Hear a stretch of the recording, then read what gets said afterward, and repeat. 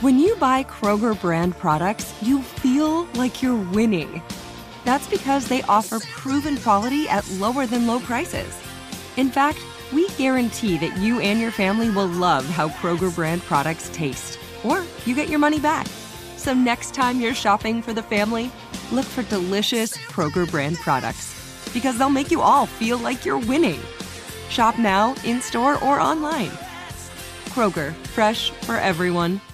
Spectrum One is a big deal. You get Spectrum Internet with the most reliable internet speeds, free advanced Wi-Fi for enhanced security and privacy, and a free Spectrum Mobile Unlimited line with nationwide 5G included, all while saving big. For the big speed, big reliability, and big savings you want, get Spectrum One. Just $49.99 a month for 12 months. Visit spectrum.com/big deal for full details. Offer subject to change. Valid for qualified residential customers only. Service not available in all areas. Restrictions apply.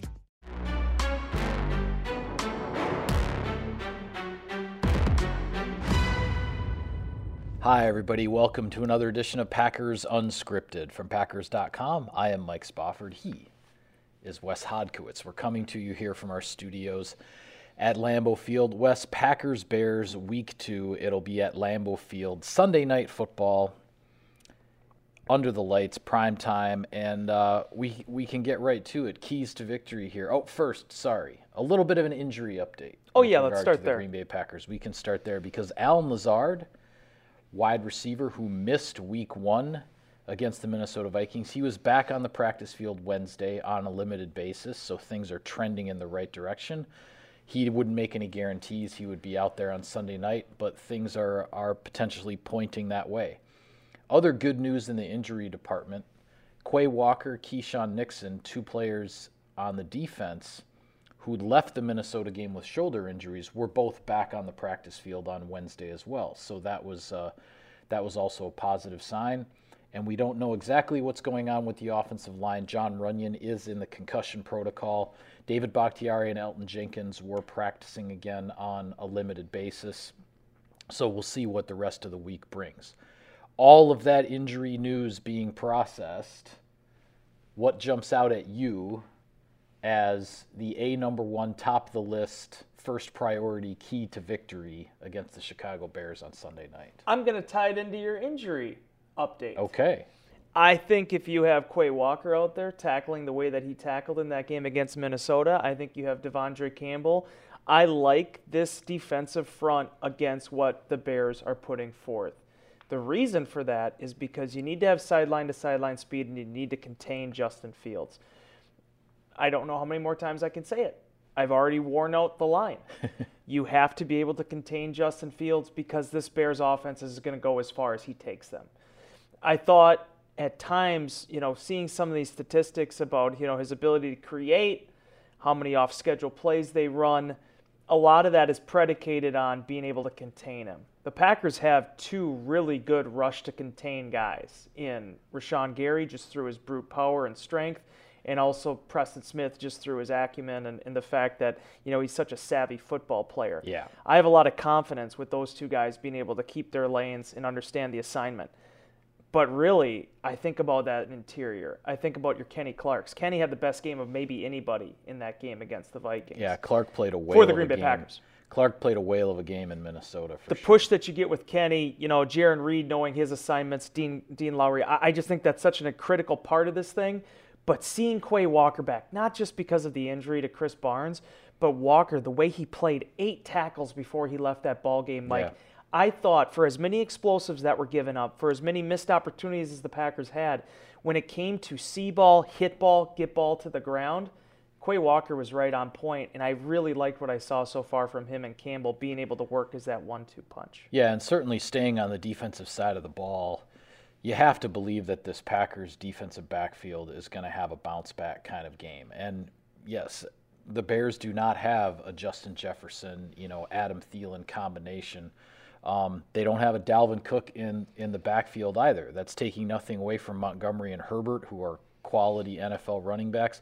Darnell Mooney is potentially still a rising star at receiver in this league. But those guys are not on the level of the Vikings' perimeter weapons. And this secondary for Green Bay, we talked about it, that main five that plays in the nickel. It's an experienced group. It's a talented group. It's also a prideful group, and they know that the way they played last Sunday in Minnesota is not who they are. And they're not talking about it, woofing about it, whatever, this week in the locker room. But in their own minds, they're like, all right, we got to be who we are and take care of business here. That's the group, the personnel group, the position group for the Packers that you look to really bounce back in the biggest way. This was a seminal moment for me just now. You don't even realize this. But woofing is now a thing that I think I'm going to work in my vernacular for the rest of my life from this day moving forward. I just want to make sure that you're aware of that. But you're absolutely right, Mike, because what I took away from the post-game locker room, I almost said Mike McCarthy. You were at Matt LaFleur's press conference with Aaron Rodgers. I was in the locker room and listening to Rasul Douglas, Jair Alexander, and Eric Stokes all address the media afterwards, and even some of those guys talking on Wednesday. Nobody was defensive. Nobody was unsure of themselves. There was almost this kind of like approach that it was round one of a boxing match, and they got knocked down. Yeah. It's a 10-8 round for the opponent. They owned it. But they're going to be able to work their way back, and that's going to be critical because, as Jerry Gray said, you have to make the corrections because you're going to see that number 18 again in the purple uniform or white uniform later this season. They're going to have to deal with Justin Jefferson again, but you can't do anything about that in week 2. Right. You have to worry about the weapons that the Chicago Bears present. And I'll tell you what, Mike, while they don't have a Jefferson, you could even make the case they don't have an Adam Thielen, they do have guys that are pretty gritty. And that was kind of my main takeaway from that game with the Bears. Dante Pettis being able to have the 51-yard score, or the 51-yard completion. You look at the score that Equanimeous St. Brown had. Those were heady plays, and a lot of that was generated off of the creativity of Fields. So you can't worry about the Vikings. You have to turn your attention to this Bears team because, again, they're going to be riding high coming off of this win, a win that very few people expected over the San Francisco 49ers. But the circumstances of this game are going to be much different. You're going to have a crowd in there for the first time at Lambeau Field in a regular season setting. We remember what that atmosphere was like for the preseason game that they had here. They're going to be energized. The Packers are going to have that wind in their sails, and these cornerbacks need to play up to their potential because when you look at what they did during training camp, when you look at what they did against the New Orleans Saints in those practices, they were dominating, suffocating, and they found ways to take away the football, and that's what they have to do on Sunday. Hey guys, this is Matt Jones, Drew Franklin from the Fade This podcast. We got a great episode coming up, picks in all the sports, football, basketball, we do them all, but here's a preview of this week's episode. Do you think it's more embarrassing to dye your hair or to have hair plugs? I don't think either are embarrassing if you're not trying to conceal it and act like you didn't. Okay, so you think if you just come out and go, I got hair plugs. Yeah, like check out these hair plugs. I mean, don't just walk around, tapping, hey, stranger, I don't want you thinking this is natural. But I mean, do you have to do that with everyone you meet? Try to act like they, you know what I mean? Yeah. But I mean, like John Cena got it. When John Cena came back to wrestling, he had a bald spot, and now he doesn't. Mm-hmm. Do you think he should be required in all interviews to say, look, by the way, I covered up my bald spot?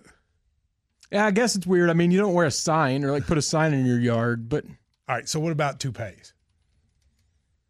Those are the most obvious. But let's say you're like Bill Self and you can get it to where it looks good. His is magical. I don't even know if his is a toupee. It is. I think he went into the future and had a procedure we haven't even discovered yet. And this episode was brought to you in partnership with DraftKings. To hear more, listen and subscribe to Fade This on iHeartRadio or wherever you listen to podcasts. Yeah, well, on the offensive side of the ball, we talked already with regard to the running backs and the Packers getting them more involved. Matt LaFleur, Aaron Rodgers have touched on it. I don't want to beat that topic to death. I am interested, though, if Allen Lazard is able to come back and make his 2022 debut.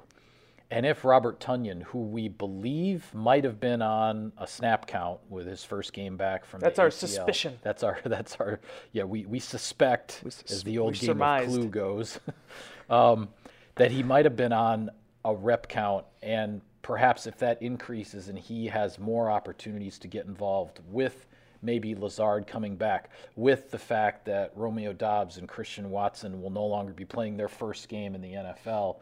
They'll also be back home, with the crowd behind them, all of that kind of stuff. I just have to believe we're going to see not just because the Bears' defense is different from the Vikings' defense. I think we're going to see a very, very different Green Bay Packers offense than the one we saw in a very difficult place to play last Sunday. Did you ever cover hockey? Yeah. You sure. did? What Green Bay could potentially do, and again, it's kind of predicated on number 13 being available, but I like the line changes that Green Bay can potentially utilize. You saw a little bit of them in that game against the Vikings. I mean, at 41 offensive snaps, Sammy Watkins was the most active offensive perimeter playmaker for Green Bay. Right. You go back to the days of Davante Adams, I mean, he was playing maybe 3 or 4 snaps. He was taken off the field. I like the idea that Green Bay has all this different mesh of receiving talent that can be used in a multitude of ways. You can have your Randall Cobbs that are just there quickly to catch a pass and get you a first down on a 3rd and 5 right up the middle because there's that synergy there with Aaron Rodgers. I like that you have the deep threat with Christian Watson because as much as we've talked about the drop this week, I think the long-term thing here for Watson, if he can really put that in the past, is the fact that he was going up against an all-pro type cornerback on his first NFL snaps, and he beat him off the line of scrimmage by 3.5 yards. Yeah. His talent, his skill, and his natural gifts are as advertised. You and I have seen it a little bit just based on the knee injury in camp. When he did come back, I thought that really shined. But at the same time, you need to be able to work with that and learn from the past mistakes. Romeo Doubs, the list goes on and on of the amount of Packers receiving talent that they have. And I think that can be a big asset for them in this game. Eddie Jackson had the interception last week. Jalen Johnson, I think, is an up-and-coming cornerback in this league. But the Green Bay Packers need to kind of keep their foot on the gas, so to speak. And as Matt LaFleur said this week, a lot of that is going to be predicated on the backfield, too. Getting more touches for Aaron Jones and A.J. Dillon. This is not the 2020-21 Packers anymore. This is not an offense that's going to run through one specific all-pro. It's going to be versatile. And having Lazard back with all the different ways that you can use him, I just think, again, it opens up that cookbook just a little bit wider with some interesting recipes for this offense. Yeah, you mentioned Eddie Jackson, the safety for the Bears, playmaking kind of guy. You definitely have to be aware of him. And I'll go back to what I said at the beginning of the week in Insider Inbox when somebody asked me about the keys against the Bears, and you have to get a hat on Roquan Smith. You know, whatever sorts of running plays, whether you're going to go inside zone, outside zone, if you're going to run the reverses, the jet sweeps, whatever it might be, whoever is headed to the second level off of the offensive line, off of the combo blocks, you've got to be able to beat 58 to the spot, so to speak, right? You've got to get a hat on that guy because he's a guy he's capable of wrecking so much of what you want to do offensively. This is not the same Bears front that we've seen in recent years with Khalil Mack and Akeem Hicks and guys like that up front. But Roquan Smith is still there just behind the line of scrimmage, and he's a guy you have to be able to block him. And he's going to make his tackles. The defense is designed to do that. But you can't let him be an impact player, I guess is what I'm saying. Yeah, and I really like, for as much as, Green Bay last week, we talk about the push on the goal line. There were some issues there with the pass protection, but I really like this offensive line and the athleticism and how that's kind of shown up at the second level. Josh Myers did that a little bit in the preseason. You see some of these intangibles that these guys have. The Packers have the athleticism there to really thrive on that side of the ball, but it's a difference between that and really getting a hat on a hat. Mm-hmm. And Roquan makes it very difficult for offensive linemen to achieve that. But that being said, you look at 6.2, 6.3 yards per carry for Aaron Jones and A.J. Dillon last week. Green Bay needs to repeat that recipe and maybe throw a little bit more in there too to be able to get into more favorable situations. Because realistically, the only time where Green Bay started to fall behind in some of these downs was when there was an incompletion or a sack on first down.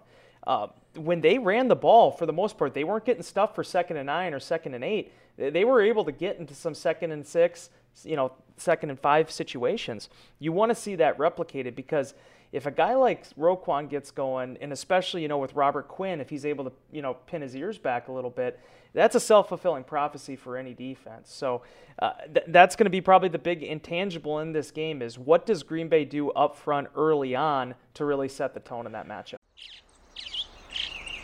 Getting ready to take on spring? Make your first move with the reliable performance and power of Steel battery tools. From hedge trimmers and mowers to string trimmers and more, right now you can save $50 on select battery tool sets. Real Steel. Offer valid on select AK system sets through June 16, 2024. See participating retailer for details. Yeah, when you look at the 29-yard run by Aaron Jones last week, I had it in my clips on Zach Tom. Larry did a great rock report on it as well for anybody who wants to check it out. The key to springing that run was Mercedes Lewis taking out Eric Kendricks. Yes. And Eric, Roquan Smith is sort of like the Eric Kendricks, of this Bears defense. So that's where you get a hat on that guy. That's where you can turn the 3 and 4 yard runs into the potentially explosive ones. On the special teams side of things, I thought it was a solid debut for Rich Bisaccia's units. Matt LaFleur talked about a little bit too leaky in the punt protection. There were a few punts that were a little too close for comfort in terms of getting blocked. But I think that's something, that type of attacking mentality from opponents is something the Packers are just going to have to get used to. Yeah. Because of what was put on film last year and the block punt in the playoff game and everything. Teams are going to come after Green Bay in that regard and see if the Packers can hold up. On the return side of things, I thought there was the one punt return where Amari Rodgers might have had a lane down the sideline, maybe called for the fair catch a little bit too early there. That was an opportunity, but the sure hands were definitely there. There were no issues in terms of potential turnovers or worries in that regard. So a solid effort there, but certainly some ways that you can see this special teams unit moving forward. Yeah, I just like seeing Amari get north and south. There was, too much, kind of indecisiveness last year. I think that was one of the things that really kind of hurt him down the stretch, and also just the way he's fielding the ball. He's fielding it a lot cleaner in year two. This is an interesting matchup, though, with the Bears because, for so many years here, you kind of had to worry. Not that you don't have to worry about Pettis here, but, Jakeem Grant and obviously the Devin Hester years. There was always kind of this this fear a little bit associated with, the amount of playmakers that you could potentially see on that unit. You still have to be on your P's and Q's, but I thought one of the big tests that Green Bay passed last week was just being able to survive those returners. I thought Pat O'Donnell, even though maybe there was some, a little bit of leakiness with the protection, Pat O'Donnell, I thought, punted really well in that situation. I thought O'Donnell had a great game, all things considered. You can't really give them much quarter because of what Rager could potentially do, which Green Bay has seen firsthand 3 years ago. So being able to neutralize that, I thought, was a solid building block for them. Mason Crosby, a few extra points, but still getting back into his own rhythm, getting back into his whole pregame process, his 242nd consecutive start in the NFL, or consecutive game played. All those things are going to matter because I'll tell you what, you mentioned Keyshawn Nixon early on. How important is it not only as him as the dime cornerback, but him still being available now as a gunner? Rudy Ford was fantastic, I thought, in that game as a gunner. Green Bay has some vets there now. Yeah. And being able to see those young guys rally around those veterans, as opposed to last year, where I think a lot of times it was guys just looking at each other, trying to figure out who's going to lead this group, who's going to step up. I think over the course of the year, Mike, you're going to see that show up. Yeah. Well, I want to get to a couple of interesting statistics to throw your way, Wes. But first, some sponsor business. SiriusXM NFL Radio delivers hard-hitting analysis and up-to-the-minute NFL news that true football fanatics need 24/7, 365. And at Cousins Subs, we have something for everyone, like our Wisconsin cheese curds, mac and cheese, golden fries, and creamy shakes, all paired with your favorite sub or sub in a bowl. Cousins Subs, 50 years of better. All right, 2 stats for you, Wes. First, the Green Bay Packers have won 14 of their last 15 home openers, going back to 2007. Since 2007, the only home opener the Packers have lost was the Week 1 contest. It actually was a season opener against the San Francisco 49ers in 2012. So this is the type of game that the Packers normally win. And the other thing I came across this week, it was really interesting, and I'm going to be writing a little more about this in my One Last Look column, which we'll post on the website on Saturday. But I didn't realize in 2018, when Matt Nagy brought the Chicago Bears to Lambeau Field for the first time for him as a head coach, that when the Packers came back from that 20-point deficit with Aaron Rodgers being injured, coming back out of the locker room and all of that, the Packers winning that game actually broke a streak of, and I'm bringing this up because Matt Eberflus is coaching his first Packers-Bears game at Lambeau Field. The 2018 20-point comeback against Matt Nagy's Bears actually broke a streak of 4 consecutive Bears head coaches who had won their first Packers-Bears game at Lambeau. It was really strange. I went back and looked at Dick Duran going back to 1999, Lovie Smith in 2004, and then also Mark Trestman and John Fox. They all won their first Packers-Bears game at Lambeau Field, and Matt Nagy was really darn close to making it 5 in a row as Eberflus comes in for his first Packers-Bears game at Lambeau. I just thought it was interesting. I'll have more on it in my column, but just one of those weird stats that you don't think would be even possible. Yeah, in this rivalry with the Bears, too, I mean, this will be the 17th straight year these two teams are playing in primetime. These are the type of things that I'll always forever remember Lovie Smith taking the podium for the first time as their head coach, saying that my number one goal is to beat the Packers. Yep. And I'll be honest with you, Mike, over all the rhetoric that I've heard for years and how excited fans get, if their team beats Green Bay within the division, that's always been the number one thing, because I think Lovie's comments spoke on 2 different levels. Because one, obviously there is the rivalry. There's a reason why we're continually tracking, hey, which team has more Pro Football Hall of Famers, which team is up on the regular season career, wins total. Right. But it also was the statement that Lovie was making that day where if you're going to become a perennial contender here in the NFC, you need to get past Green Bay. You need to get past Aaron Rodgers, Brett Favre, everybody that they've had thrown at this division in the NFC Central in all these years. And as Rodgers touched on last week, teams just haven't been able to regularly do it. The comment last year at Soldier Field, that goes as said. I won't elaborate any more on it. Right. But regardless, these are the type of matchups that teams wake up for, and it's the type of things that head coaches, when they chart out their season, when they take over an NFC North team, you know what the task is going to be. You know what you're ultimately going to have to deal with. There was a reason why the Minnesota Vikings hired Mike Zimmer back in 2014. The Vikings needed to do a better job against Aaron Rodgers, and Zimmer had some success against them in Cincinnati. Yeah. It's those type of lessons that get passed on. And for my money, seeing how Eberflus handles this moment, especially with the Bears having a chance to go 2 up in the division, knock down the Packers a pedestal. Yeah, no doubt. As far as week 2 goes, and Aaron Jones touched on it on Monday, it's not a must-win. I will never say a must-win before December, but it is. There's a lot of implications in this matchup, and certainly I know that Bears locker room is aware of it. Yeah, well, there are some interesting things to keep an eye on around week 2. With the Packers not playing until Sunday night, we'll actually have a chance to maybe watch some noon games from the comfort of our living room couches. Well, first off, tonight, after we're taping this episode, the Thursday night game, Chargers at Chiefs. It doesn't get much better than that as far as not on Thursday night football. Justin Herbert against Patrick Mahomes, an AFC West showdown at Arrowhead in Kansas City. That should be a fun one. Do you like how they scheduled that for week 2 as well? Like, that didn't end up in like week 11 where, hey, maybe you end up getting the second string quarterback against the fourth string running back or something like that. But teams not wanting to put out their talent on a quick turnaround. No, you're getting that right in week 2. Yeah. And you get it when, Justin Herbert's star is about as big as it's getting. I mean, did you see that throw he had last week? That one that he had down the seam? Oh, yeah. Where it was like there's basically triple coverage there, and there's one spot, like literally like 6 inches that he can throw that football, and he nailed it like 25 yards downfield. Yeah. He's a talented young man. Yeah, it's gonna be it's gonna be fun to watch some of those AFC matchups when we get a chance this year. On Sunday, Washington is at Detroit in the NFC North. Interesting thing there, I heard that Detroit is actually favored by the odds makers in that game. It's the first time in like a season and a half that Detroit has actually been favored to winning something like 24 games they've gone with being the underdog.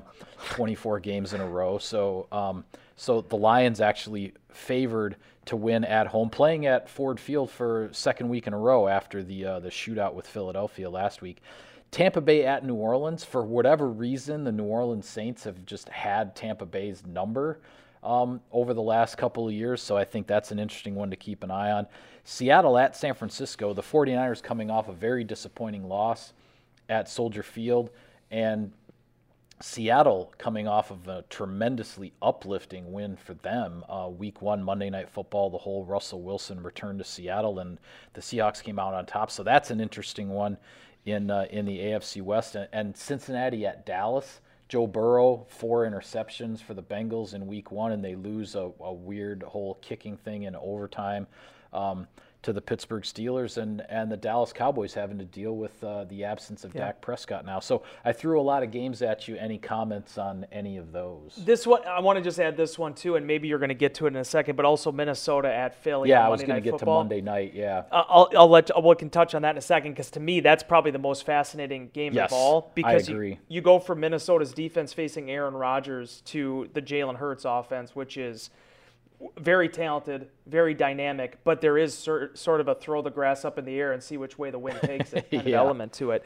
But as far as this weekend is concerned, I'm really interested. It's not going to be a game. I'm sure it's in the D.C. area, and I'm sure it's in the Detroit area, but I really am interested to see that Lions game, because you got to remember, I didn't know that stat that you just threw at me about the 24 in a row being underdogs, but Detroit lost, Washington won, and yet Detroit is the favored team in this matchup because of how well they played against the Eagles, with everybody kind of getting behind the Eagles now, thinking that they're going to be one of the top contenders this year. So it was kind of an interesting litmus test.